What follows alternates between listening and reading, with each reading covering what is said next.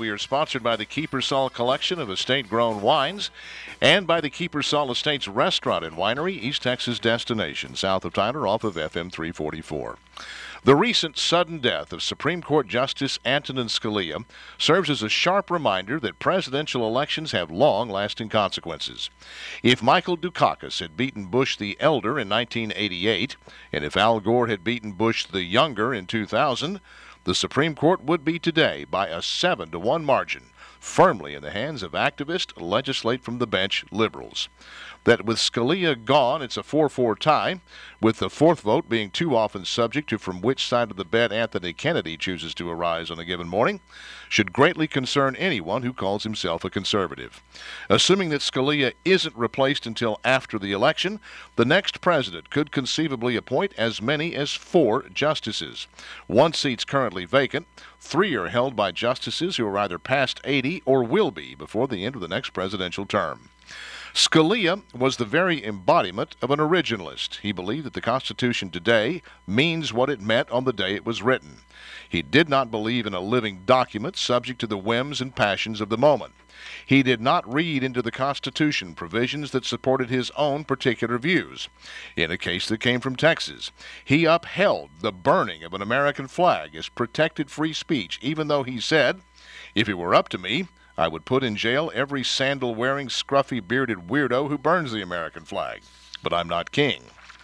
The justices the next president appoints may hold any position they desire on gay marriage or abortion or whatever the social topic du jour, as far as I'm concerned, so long as they recognize that the Constitution is completely silent on such things, a silence that leaves disposition thereof in the hands of the people through our elected representatives.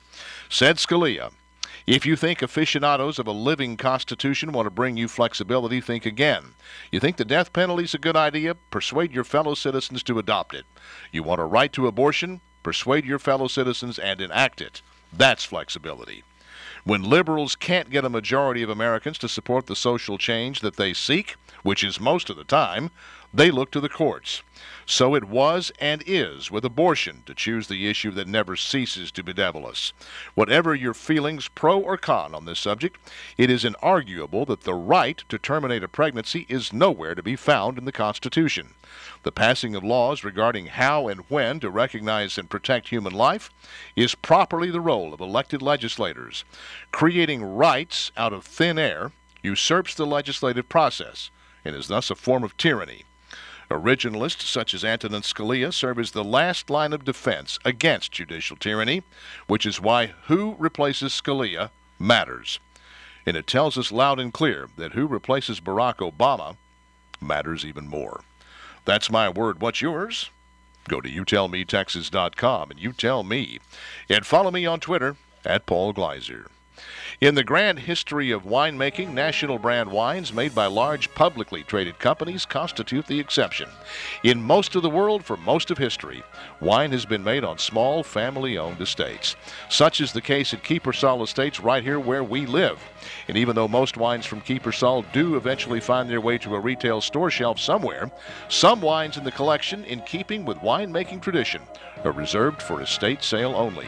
And that means that in order to try the wine and buy it for yourself, you have to visit the winery, which in the case of Kiepersol is an entirely pleasant thing to do.